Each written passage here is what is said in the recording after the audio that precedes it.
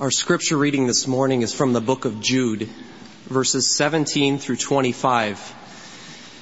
But you, beloved, ought to remember the words that were spoken beforehand by the apostles of our Lord Jesus Christ, that they were saying to you, in the last time there shall be mockers, following after their own ungodly lusts. These are the ones who cause divisions, worldly minded, devoid of the Spirit.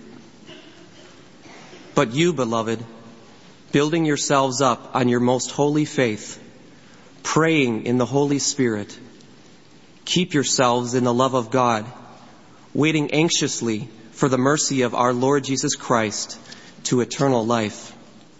And have mercy on some who are doubting. Save others, snatching them out of the fire. And on some have mercy with fear, hating even the garment polluted by the flesh. Now to Him who is able to keep you from stumbling and to make you stand in the presence of His glory, blameless, with great joy, to the only God our Savior, through Jesus Christ our Lord, be glory, majesty, dominion, and authority before all time and now and forever. Amen. Father in heaven, I ask for your help now again on this last Sunday of the year 2000 to open the meaning of praying in the Holy Spirit from verse 20. Lord, I long to live there and breathe there. And I long for this church, the other churches that are represented here, to breathe,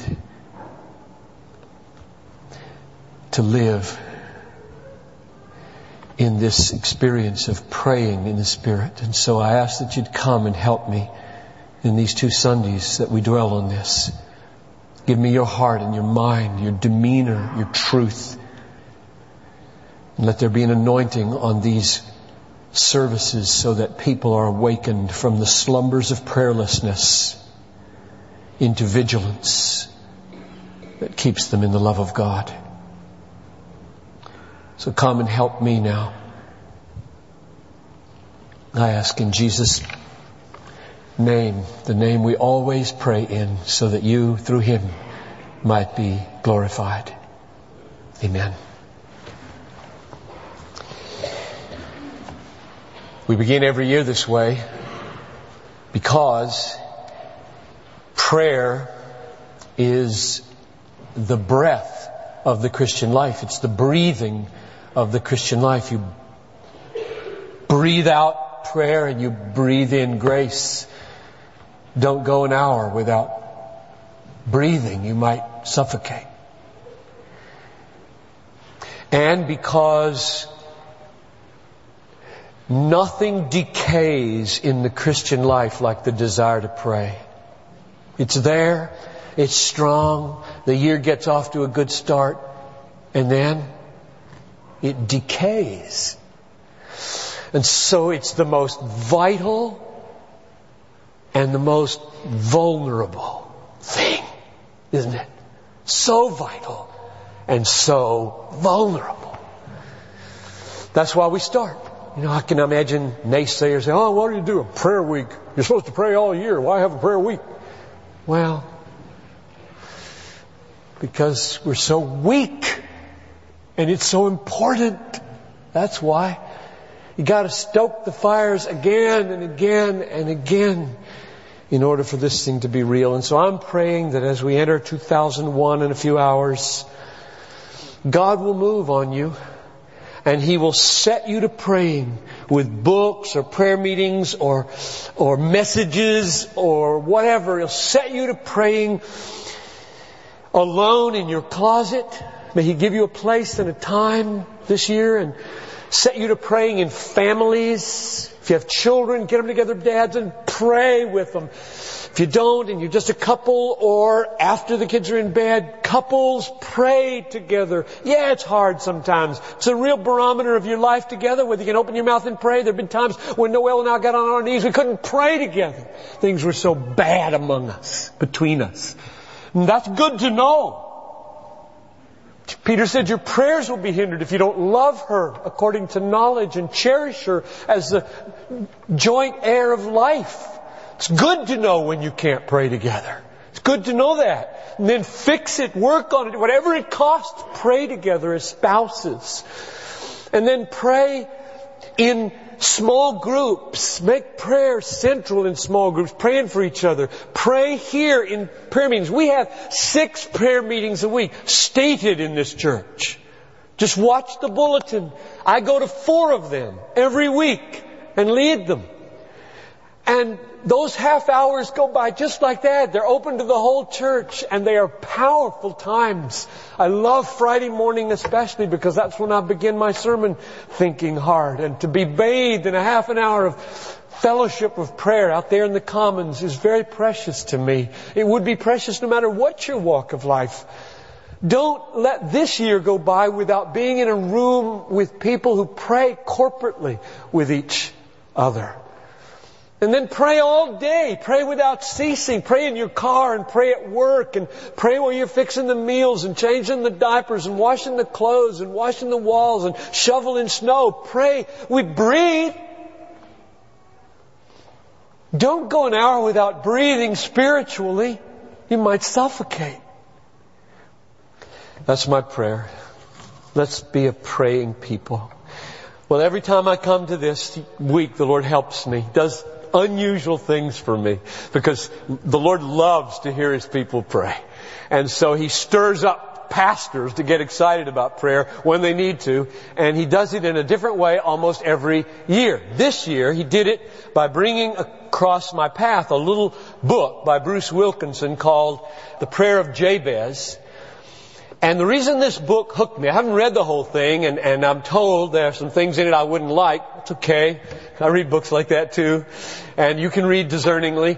But what hooked me about this book is that it's all based on an experience he had with the Word 30 years ago from a pastor who was my pastor while I was in college in the last 2 years, namely Richard Sumey, who was also a chaplain at Dallas where Bruce experienced him.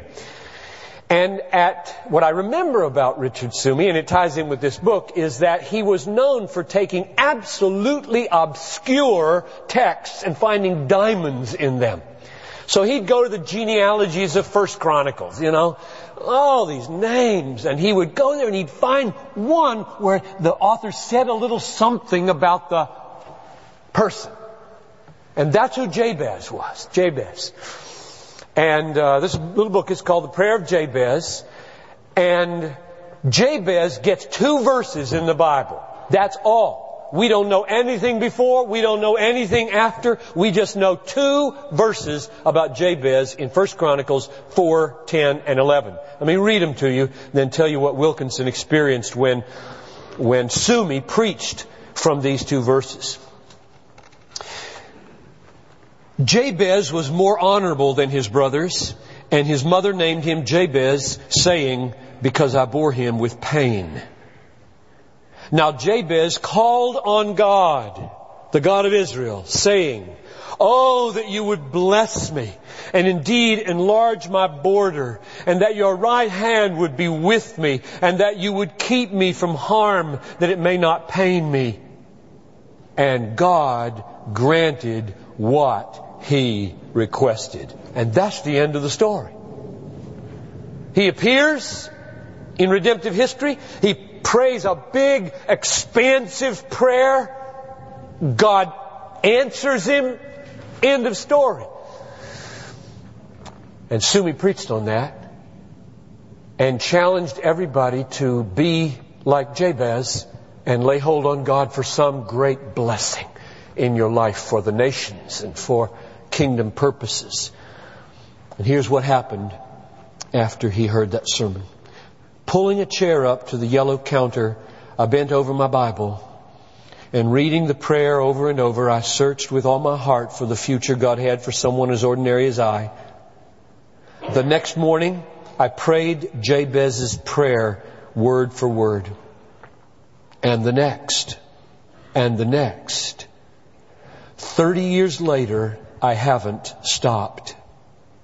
If you ask me what sentence, other than my prayer for salvation, that has revolutionized my life and my ministry the most, I would tell you that it was the cry of a gimper named Jabez, who is still remembered not for what he did, but for what he prayed and what happened next. So here's my question for me and you.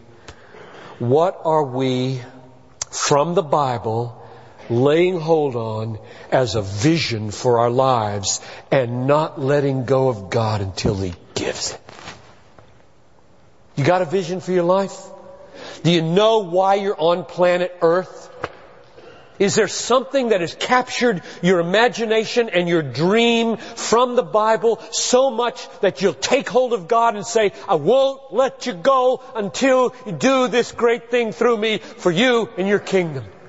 Is there anything you think that way?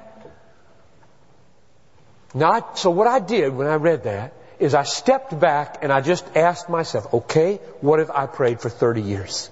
What's been my Jabez prayer? And to be honest, I had to say the prayer I have prayed probably most often the last 30 years is that God would save my kids. Then maybe that God would keep me married and faithful. But let's ask the question just a little differently, because those are just little prayers. I mean, they're incredibly important. Why else do we pray them every day? But let's ask, what have I prayed? What has John Piper prayed of a kingdom kind? Of a larger kind? Over and over. What's been the most frequent prayer that God would do? So I had to ponder this. And I'm not sure about this because memories are really fallible, right? But here's what I think for the last 30 years would be the case. I think it would be some form of, God, let my life count for the hallowing of your name. Hallowed be thy name unpacked. Hallowed be thy name. Let me hallow your name. Let me be a means of others hallowing your name. Oh God, that my life might count for the hallowing of your name. I can remember, this is what came back to me. I can remember 30 years ago in seminary, at Fuller Seminary in Pasadena, for 3 years I jogged down one side of Orange Grove Boulevard and then turn around and come back eastward, and the sun would be often rising as I finished this 2-3 mile jog, and I would force myself the last 100 yards or so to sprint, just to push myself. And I can remember how the heart would beat so hard, the thought would come into my mind, I'm going to die. I'm going to drop dead. I'm going to have a heart attack. I'm only 24. And I would push myself right on through, and I would raise my hands like this as I ran. Just like an Eric Little kind of tape breaking, you know. And I would say, God, I couldn't say it out loud because I'm just... In my mind, I would say, God, don't let me live 1 minute longer than I can be an instrument of hallowing your name in this world. And I still do that. Thursday morning, I was up running. And I finished with the same sprint at age 54 as I did with 24. And my heart was beating so fast, I said, I really could die. Now I'm 54. And I did exactly the same thing. And I wasn't planning for this illustration either. I didn't think of this till yesterday. I said, Lord, if I die, let me die. But if I live, don't let me live any longer than I can be an instrument in hallowing your name. Doing it myself and bringing others into the hallowing of the name of God. Hallowing. Old-fashioned word, right? Sanctified. It means treasuring the name of God, reverencing the name of God, honoring the name of God, glorifying, cherishing, esteeming, praising the name of God. I want to be used to bring others into the experience of knowing and loving and honoring and cherishing and treasuring and magnifying God. That's what my life is about. I think I've prayed that more than any other kingdom prayer for the last 30 years. What are you praying over and over again? What are you laying hold on God for? Think about it. That's what this week is for. That's what New Year's resolutions are for. Step back, reassess 2000. Nobody's satisfied with 2000, right? Nobody in this room says, I feel really good about my prayer life in the year 2000. Nobody. Everybody feels, I gotta do better. I want to do better. I can do better. God helping me. And so let this week be a gift to you. It's the beginning of the rest of your life. You don't have to be strapped into what you were. God Almighty is in you. He will take you forward into something great and better.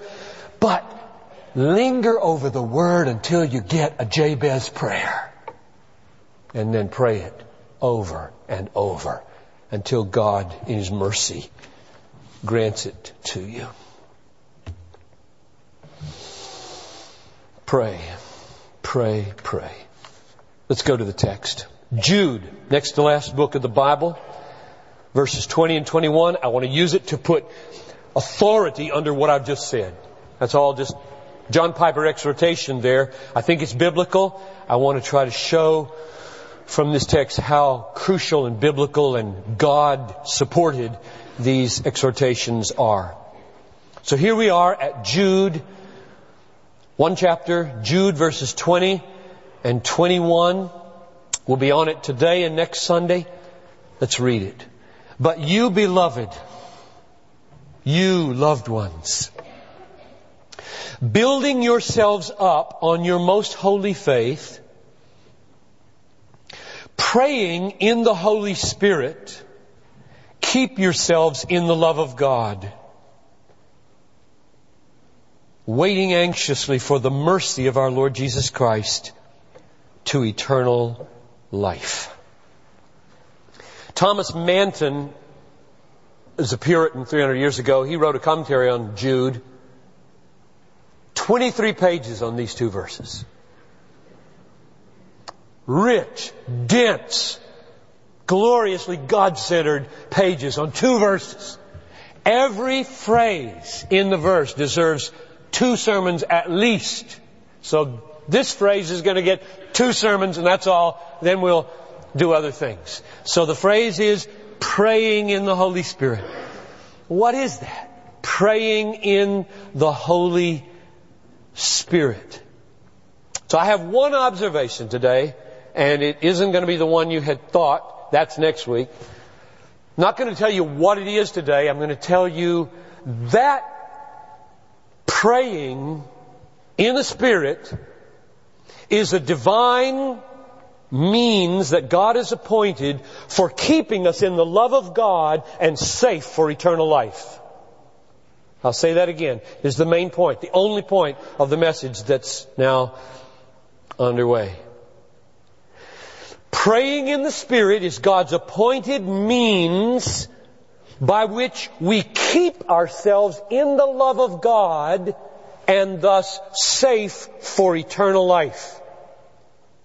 That's the point of the message. Now, I don't know whether in your vocabulary the phrase means of grace is there. I want it to be there. I'm going to put it there now and hope that you will embrace it as a very helpful way of describing the relationship between God's decisive work and my dependent work. This is last Sunday's sermon again. God does things decisively in and through us. We do things dependently on His doing within us. How are those related? How do we talk about that? One way to talk about it is to say God has grace that is powerful to bring about changes in our lives, but He also has means of grace that we're engaged in. Our wills are engaged in. Our bodies are engaged in. Our minds are engaged in. Our emotions are engaged in. They're all means by which He is sovereignly working out His purposes. So means becomes a crucial word to handle biblical, theological vision of life. Now we'll see this. We'll see this here. Let's look at the context. Verse 20. You, beloved, building yourselves up. I want you to notice the participles here and how they lead toward the main verb. It's very important. If you have a version that doesn't show them that way, then change versions. But you, beloved, building yourselves up on your most holy faith, praying in the Holy Spirit. Now comes the main verb. Keep yourselves in the love of God. Now the reason that's important is because these two participles at the beginning are ways to do the main verb. Building yourselves up, praying in the Holy Spirit, keep yourselves in the love of God. So a way to keep yourself in the love of God, and that's crucial for your life. He who has no love for the Lord, let him be accursed, Paul said. Staying in the love of God, whether it's my love for God or His love for me, doesn't matter right here. Both are absolutely crucial that we stay in them. Depends on my praying in the Spirit and my building myself up on faith. On faith. Now this is all about perseverance, therefore. That is, it's about staying in the love of God. That's what this little book Jude is about. It's about this big word, perseverance, or keeping, or enduring. Staying in the love of God. Oh, so many Christians have mechanical views of the Christian life. You get in and then everything's mechanical after that. You get in by praying a prayer, signing a card, and then it's mechanical. And what you do has nothing to do with it. That's not the biblical vision of the Christian life. This text says, keep yourself in the love of God. How? Praying in the Holy Spirit, building yourself up. Praying is a means of keeping yourself in the love of God. How do you stay in the love of God? Keep yourself in the love of God. This is something you do. You do this. Isn't that amazing? You keep yourself in the love of God. You keep yourself in the love of God. Keep yourself in the love of God. You do this. That's part of the context. Here's another part. Verse 1. Same chapter. No chapter divisions here. Verse 1. Jude, a bondservant of Jesus Christ, brother of James, to those who are called. Oh, don't you love to be called Christian? Loved in God the Father. Don't you love to be told you are loved? And here's the key one. Kept. Either by Jesus Christ, as some versions have it, which is okay and right, or for Jesus Christ. The Greek can handle either one. There's no way to know. Whether you know Greek or not doesn't matter here. The ambiguity is there. But what's clear is this is a passive verb and you're not doing it. You're being kept in verse 1. You're being kept. So you're doing it in verse 21. Keep, same verb, Greek and English, keep yourself in the love of God. You do it. Verse 1, you are being kept by another. Who's that? Well, the NIV says it's Jesus. The NASB says it's for Jesus and somebody else must be doing it. Who's doing it? Why did the NASB translate it for Jesus instead of by Jesus? Kept by Jesus. I'm sure I'm being kept by Jesus. The blood of Jesus, the intercession of Jesus, the Spirit of Jesus. I know that's true theologically. Why did the NASB not translate it that way? And I know why. They're smart. They looked at the whole context. Let's go to the end of the story. Sometimes the beginning of the story is illuminated by the end of the story. Very famous doxology. Verse 24, let's read it. Now to him who is able to what? Tell me. Keep. Now to him who is able to keep you. So, who is it? Who is it in verse 24? Do we get told here? We do indeed get told here, crystal clear, who it is who keeps us in verse 24.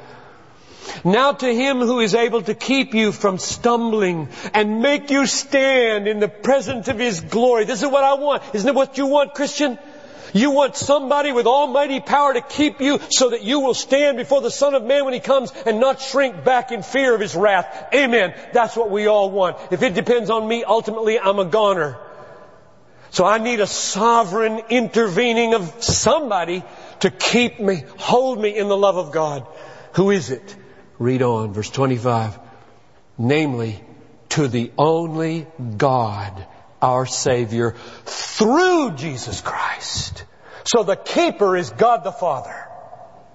Through Jesus Christ. Now I'm not going to quibble about that translation in verse 1. It's absolutely right. Jesus keeps us because when the Father does it through the Son is our keeper as well as the Father. And so is the Spirit.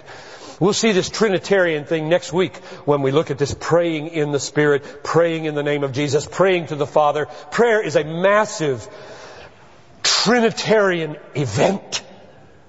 So let's not quibble about the by or for Jesus. Let's know that the verb in verse 1, kept, is illuminated by verse 24 and 25, namely, God Almighty, the Father and the Son conspire by the Spirit to keep me for His glory. None let me fall. A man came up to me after the first service. This was so good. I wish I'd thought of it. He said, have you ever heard any old preacher say, like I did one time, it's very hard to stumble when you're on your knees. See the word stumble there in verse 24?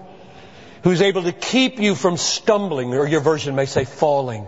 Very hard to fall or stumble when you're on your knees. In other words, prayer is the means. This is the point I'm going to make in just a minute. Prayer is the means that God uses.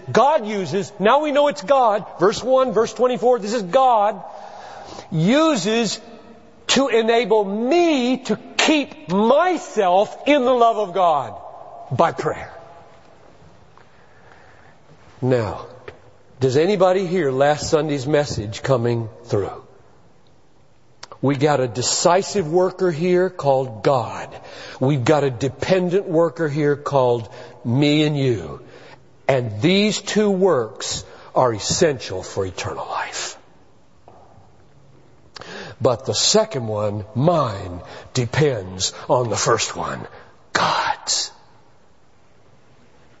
God's decisive work enables my dependent work. And my dependent work, enabled by God's decisive work, is absolutely essential for my perseverance in eternal life. Oh, that we might rid ourselves of the mechanical notion of eternal security. Mechanical notion, not the reality. I'm a believer in eternal security to the soles of my feet. Because of Romans 8:30. Those whom He justified, He glorified. No question. God's people will endure. But how can they be sure they'll endure? Well, the mechanical view says, doesn't matter what they do, doesn't matter how they act, doesn't matter whether they pray or not, just they're secure, period. They prayed, they're safe, they're in. Not biblical. Keep yourself in the love of God. Well, doesn't that make me secure? No! Because God is at work in you to will and to do His good purpose. It makes you utterly dependent, not on God at the beginning of your Christian life, but utterly dependent on the sovereignty of God moment by moment in your Christian life. That's a big view of God. That's a big view of the grace of God. Some people have grace nicely tucked away here at the beginning, and then they're going to work their way either or not, and it doesn't really make any difference whether they do or not, because they're in. The Bible does not have a static mechanical view of security. It has a dynamic, engaged view of security. In other words, don't be like the cynic who hears these things and says, well, if I'm kept by a sovereign God to be presented as blameless before the throne of God, doesn't matter whether I'm vigilant in prayer to keep myself in the love of God or not. You know what that's like saying? It's like saying, since life is a gift to me, it doesn't matter whether I breathe or not. I'm just going to spend an hour underwater. Try it. Prayer is the Christian's vital breath. Don't say, it doesn't matter if I breathe, because God gives me life. That's crazy. That's stupid. Let me put it another way. This is a test, kind of. If you do not treasure breath, you don't treasure life. And if you don't treasure prayer, you don't treasure eternal life. Test yourself. Is eternal life kind of just a little phrase in your head that's supposedly get you out of another phrase called hell? Two phrases, got this hell phrase, got this prayer phrase, and yeah, I believe that stuff. Or is it a desperately needed work of God and a cherished gift to you? Do you cherish prayer? I mean, when you hear God say to you, ask and you'll receive, seek and you'll find, knock and the door will be open, do you just blow up with, I can't believe you're telling me, a sinner, that I can relate to you that way, that I can come to you day after day and breathe out my needs and have you breathe in grace to meet my needs? Really? I mean, if you don't love prayer, you don't love God. You don't. If you don't love prayer, you don't love God. Ask any wife. He says he loves me, but the last thing he wants to do is talk with me. The last thing he wants to do is spend time with me. Tell her about it. You want to hear an example of how to pray? And then I'll stop. How do you pray persevering, or prayers for perseverance? That's what we're talking about here. We're saying that you are to keep yourself in the love of God as a means of God keeping you in the love of God, because His work is decisive and yours is dependent. And we're saying prayer is the participle that defines how you do that. Praying, keep yourself in the love of God. Praying, keep yourself in the love of God. Now, praying then is the means by which we're kept in the love of God and thus safe for eternal life. How do you pray? What do you say? I'll give you one example. Luke 21:36. This is Jesus telling us, keep on the alert at all times, praying that you may have strength to escape all these things that are about to take place and stand before the Son of Man. And he claps it down. Keep on the alert, praying that you may have strength to stand before the Son of Man. What's the alternative to standing before the Son of Man? Answer, falling in judgment and fear before the Son of Man. Standing before the Son of Man means He appears and you stay on your feet with a smile on your face, confident in the righteousness of Jesus Christ, that you are accepted in the Beloved. And to cower and to fall and to cringe, like many will do, calling on rocks to fall on them, is owing to prayerlessness. Pray. Keep on the alert, praying that you may have strength to stand before the Son of Man. Why? Because prayer decays. Breath, the desire to breathe spiritually decays. It's an insane thing, I know, that the desire to breathe would begin to wane and we would say, let's just spend time under water in prayerless sin. That's the water. Prayerless sin. Let's just spend time under there because we're kept by God. We'll make it, and we don't need to breathe in order to be alive anyway. Well, my message is over, and I'm pleading with you. Breathe in 2001, lest you suffocate. Breathe. Breathe. Personal devotions are breathing exercises. This is not a legalistic thing.